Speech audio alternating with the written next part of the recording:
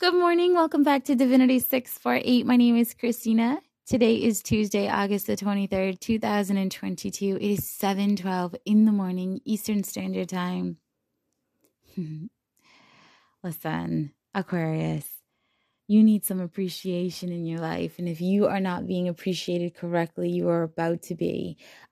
Spirit has your back, let me tell you. You have nothing but high celestial type vibes coming around you right now, today and all day, especially when it comes to love matters and putting your love out there and saying what needs to be said. Some of you are just going to be like, man, fuck it.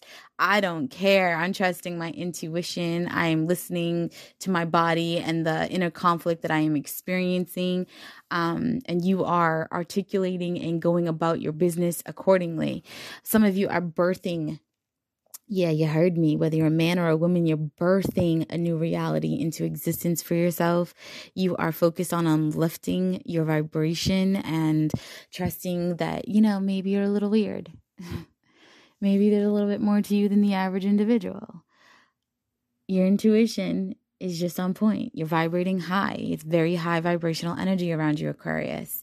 You need to fall in love with who you are. You need to fall in love with everything about you. It's time for you to embrace you the way that other people have no choice but to.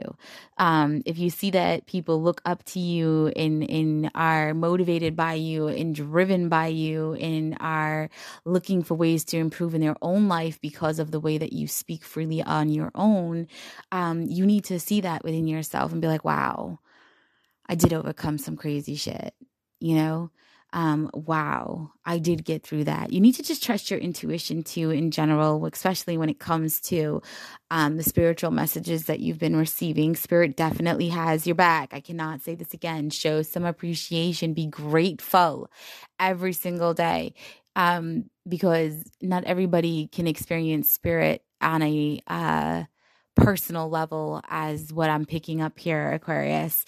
So don't be afraid to put your love out there. Don't be afraid to speak on the things that you are passionate about or the things that you have fought your way through, because your darkness can be the light in somebody else's storm, right? You can be that lighthouse.